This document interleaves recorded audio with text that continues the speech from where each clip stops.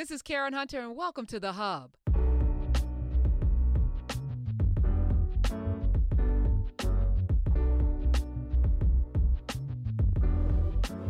Let me welcome to the show, Laree Daniel Favors. Hey. You know, you and I, when we're here, pipeline, architect, you know, we are crafting the 10,000 year plan. Yeah. And so I started watching this TV show on Cinemax just because, you know, at night I just want to unwind and just watch mindless television. Mm-hmm. And it's called The Warrior. It was a Bruce Lee. Bruce Lee, before he died, had this vision.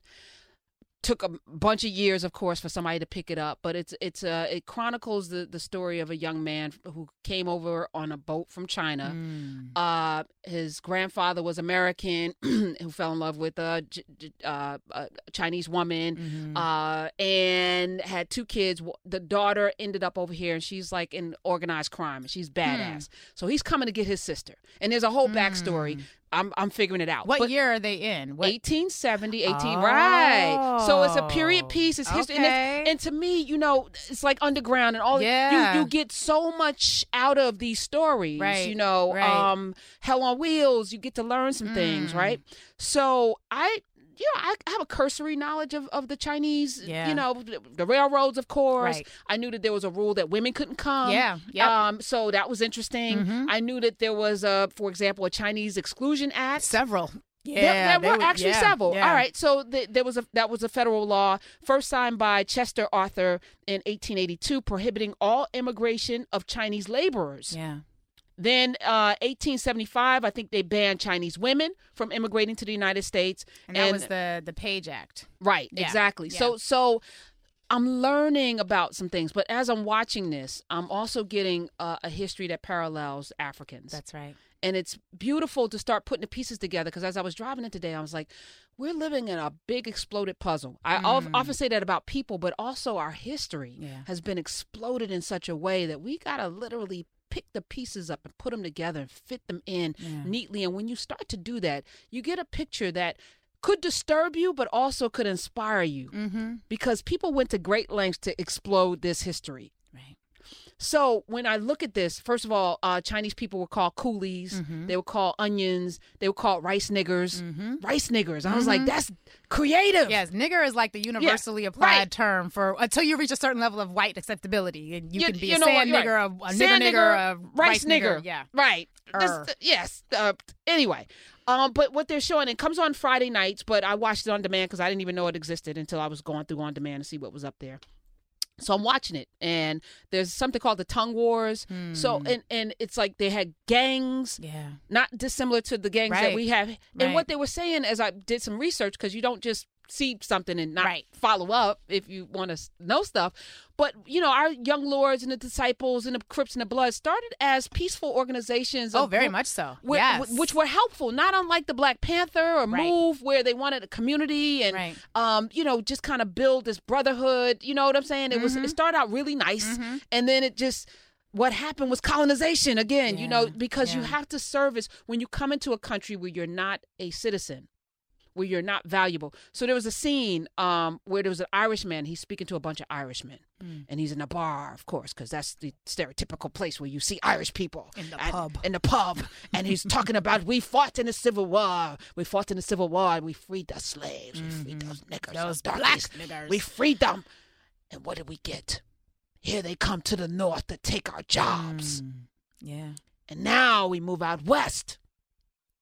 And here come these rice niggers taking our jobs. 3 to do the work of 1 man here. You know, so they pay, you know. And as he was talking, he was angry. They were like, these rice niggers. Make America great again. Kill them, go back, you chinky China, all of this stuff. Right. And I'm sitting there, and I had a moment of understanding. Yeah. Because if I am limited in my skills, limited in my education, because what people don't know is nobody could read. Now, it was illegal for enslaved people to read. Right. But the Irish couldn't read. No. The Italians couldn't read when they got. No one could read. Certainly not reading in English. No, thank you. They were illiterate in English. Right. So you're not dealing with people who are thinking, and they're leaving a place of lack. Yeah. Unlike the people that came over in the boats from Africa, which had a place of plenty. So right. the notion of like, I don't have, so therefore I got to take from you, didn't really cross the minds of Africans because everybody could eat. There was food everywhere. Why were we taking? Like, what are you doing? You have 5 trees. Right. Pull your mango. There you go. Get a banana. Get your coconut. Right. Yeah. Eat. Right. You want some? Here's some rice. Right. Yeah. We can grow this. Yeah. But potato famines and all kind of manner of plagues and sicknesses and brought on by Okay. That's another lack of soap, lack of cleanliness. But the point I'm making is like to have such lack, and then the only thing you can do is this one thing, and this is how you feed your brood because there's no birth control either. So you may have 10 kids to feed, right? And they're all looking to you, and women couldn't work, and women so it's all on you, and you're a man, and what it means to be a man is I provide and I do this and I have babies, and I'm in the land of plenty, so I should have access to all that I need because I left the land of lack back there, and now I'm here, and at every turn it's either these black people that I can't compete with because they are going to work for less, right? Yeah. Now these Chinese, 3 of them, they can hire for, and I can't get a living wage. Right. Actually, I'm not even working because they can hire 3. And instead of being mad at the people who have created this environment, right, you're mad at the people who are only trying to eat as well. Right. And it's the same thing today, whether we're talking about the Guatemalans and the Venezuelans coming here, they're leaving, horrors to just eat and feed their family like anybody else. Right. But instead of being mad at a system, America, for creating that lack so those people have to come, you're mad at the people and you want to build a wall. It's age old, and I don't know what to do. So the question I have, how do we get to the mind of a person that all they see in front of them is not a person that, just like you, a human being worthy of trying to live, just like you, just trying to live, and direct that attention to the system, the corporation, the company that has devalued you or put people in a place to take slave wages so that you're out of a job. Right. How do we direct this? Because this is at the crux. This system has been so brilliant in doing that. Yeah. And it's why we are where we are right now, right? So how do we change the narrative in a mind of somebody who all they see is a sand nigger or a rice nigger or a Mexican or somebody taking something from me, as opposed to seeing this company is doing that? How do we stop them from doing that? Yeah. How do we make a pain point for them to stop doing that so that the Chinese person and the black person and me, all of us can make a living where we can all survive and thrive because they need us. Right.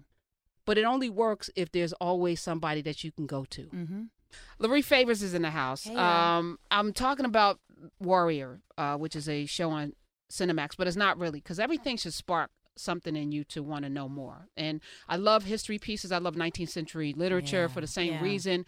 And for the first time in my life, I'm putting pieces together that I never did. And I've kind of always considered myself relatively literate. You know, I've read and stuff. But the history is a patchwork in this country because it's been purposefully destroyed, hidden, obfuscated, altered to present a narrative. But now it's lining up. Yeah. Whether we're talking about Africans, and I'm always going to have a particular, affinity towards the African story. But the Chinese story is stunning when you think about folk coming over here, literally building the railroads and how they were treated. We talk about the Japanese in a very little bit blip and during World War II with the internment camps and how you can take people out of their homes who were citizens of this country. But we don't even think about that, right? Right. Think about living in your house. There's a war going on in Africa, and because you have African descendant blood, right, which is visible because you got melanin, they come knock on your door and take you to a concentration camp. Yeah. This is what happened. People were literally snatched out of their homes in the middle of the night. That's right. In America, who were citizens born here. That's right. The Chinese come here, build a railroad, make a community. So there's that scene with the Irish guy at the bar, and they're like, "Arr!" and they were riled up and stuff. And then my question was, whose fault is it that you don't have a job? Yeah. Is it the Chinese person's fault? Is it the Mexican person's fault? Is it the black person's fault that you don't have a job? There's a county in Georgia, a mayor said that she didn't want to hire somebody because they're not ready to hire black people. We're not ready for the blacks. And I was like, but can he do the job? Do you need the job done? Is he the most qualified? Like, are we at that place where you have to do affirmative action for yourselves because you can't compete? Yeah, right. This is weird. Right. All right, so I said, it was funny. So there was this other thing, there was a speech done by one of the Asians, and let me just tell you the casting in this. Some of the most beautiful people. I'm like, yes. I had a conversation with Becky Wong. Might have been last week about the Chinese culture, and we put it up on YouTube, and I have a couple of more pieces that when I have time I will. But to have these questions answered, like we never even consider, because we never get to see Chinese people being sexualized, right? Or having relationships, right? Or being parents. Right. I mean, fresh off the boat. These are all in the last 5 years. Yeah. Fresh off the boat, Crazy Rich Asians. Giving us, before it was Bruce Lee and Chow Yun-Fat, I think Crouching Tiger, Hidden Dragon, that was beautiful. Oh, yeah, that was beautiful. Movie. Michelle Yeoh. I thought I could climb up trees. Come on. Nobody's business. I saw that movie. Yeah. I had to read subtitles because I usually fall asleep in the movies, but that kept me up. Yeah. I was like, I'm reading all of this. But those are few and far between. Usually we get the Jackie Chan and Jet Li's, and they're very caricature. You know what I'm saying? Yep. But this is so beautiful. So beautiful. The people are beautiful. And they flip from Mandarin into English. Like, this is so well done. So there's an Asian guy who is like one of the leaders. So they have these gangs.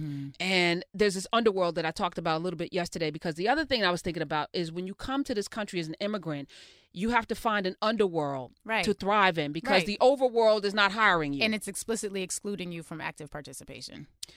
But this country thrives on underworld. And I said there are 3 things that this country thrives on: pussy, gambling, and liquor. No, and I have to be that vulgar because these are the 3 industries that actually pulse this nation, and maybe every nation.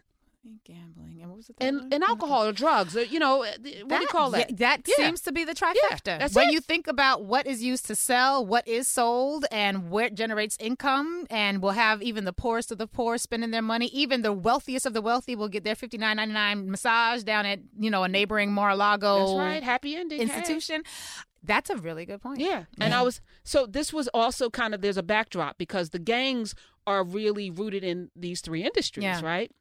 Who's controlling the opium? Who's controlling the prostitution? Who's controlling the gambling? There's this all of this thing. And then there's Chinatown. Right. And there's a line of demarcation that you can't cross, right? But Chinatown, you know what that is.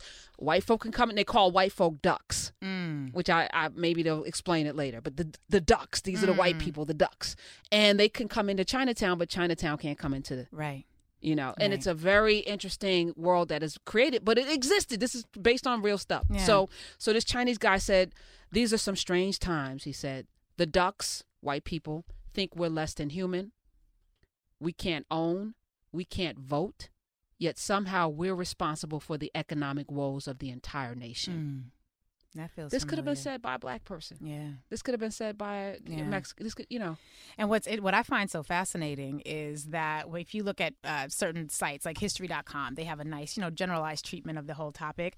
But they talked about the fact that during the time of the Chinese Exclusion Act, Chinese only comprised 0.002% of the total population. So 0.002% of the population was so grievous to the ducks that they had to marshal legislation in order to exclude this less than 1%, less than half of 1% of the population. But this is also the time, the mid-50s, we're seeing the end of the gold rush.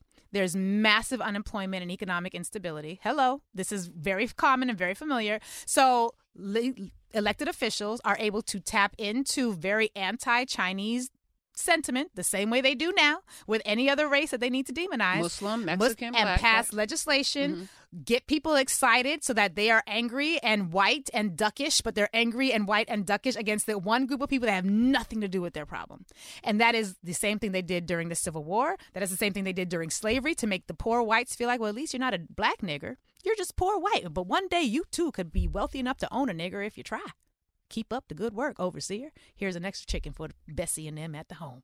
And that's all you need. And I can't remember what that movie, but there's this quote in a movie, maybe Gangs of New York, where you can always pay one faction of the poor to destroy another faction of the poor, so long as they don't realize that that's what's happening. Like, you can always get the poor, pay the poor to mess up other people. So when we're talking about people who are not highly literate, they are overwhelmed with the stresses of economic disenfranchisement. And the only thing they've got to distinguish them from everybody else is their whiteness. That's a very dangerous time. Anytime those elements show up in this country in mass, that's the perfect storm for the people who they're aiming their ire at. Welcome to 2019 America. There we go. So what do we do? I think, because here's the thing. You're not gonna because like this. No, I probably won't, because the thing that disturbed me was that they're so massively over like you just said, what is it, 0.002%? Right. And if it's us, it's like 13%. Right. Like, it's more if y'all fill out the census, but that's another topic. I said this yesterday. I'm saying. But we're still not 50%. Right. So the numbers don't work in our favor. No. So that means we're always going to be overwhelmed. Mm-hmm. So we got to change the mindset. Okay, but go ahead, answer. Tell me.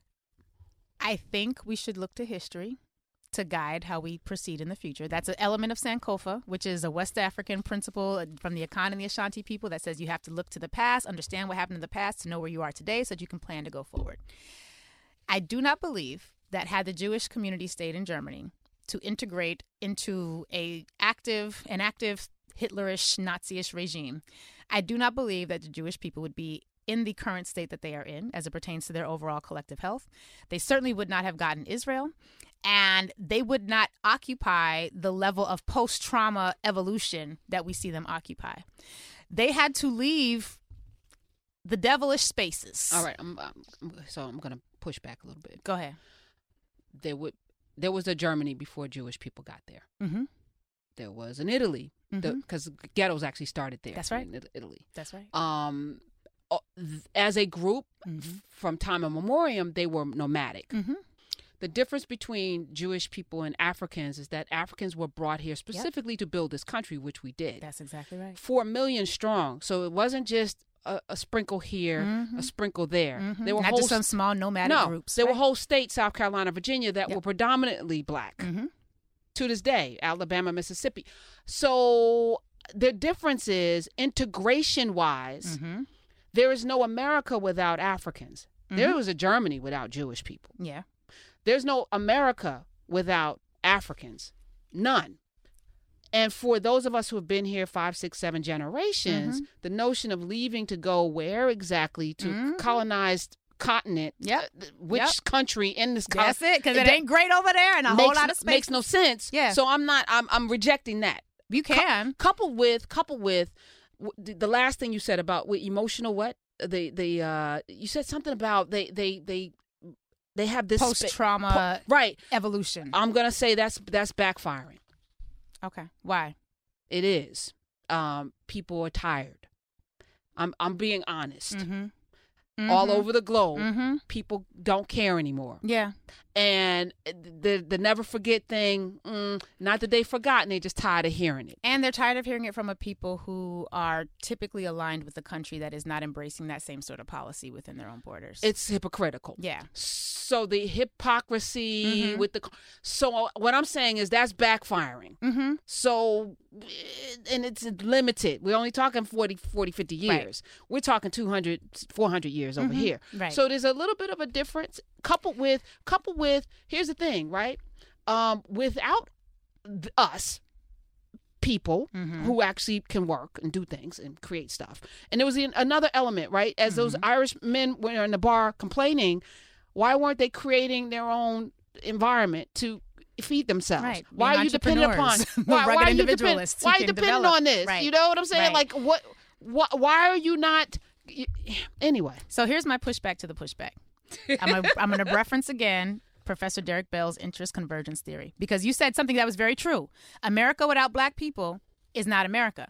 But I would stretch that comment to say America without black people in a subservient, enslaved position, occupying the bottom rungs of society, is not America. There is no American concept wherein black people occupy equitable and equal space with white people. That doesn't exist, never has. There is nothing in the historical record that suggests it ever will. So the idea of leaving when you've been here 4 or 5 generations, I get it. I don't know where I'm going. I'm very disquieted by this whole notion. Like, I don't know. Okay. I got passports, but I'm scared. But we have essentially 3 options. We get what we get. Hold All right, them. I'm going to hold them. I'm going to hold All right. Oh, I got an answer for you. And this is what is required, as pipelines and architects, that we have to think through our issues. Right. We have to think through to have solutions. And it requires the pushback, the iron sharpening iron. Right. We might both be right. Or wrong. We might both be wrong. Right. But we're going to have this conversation.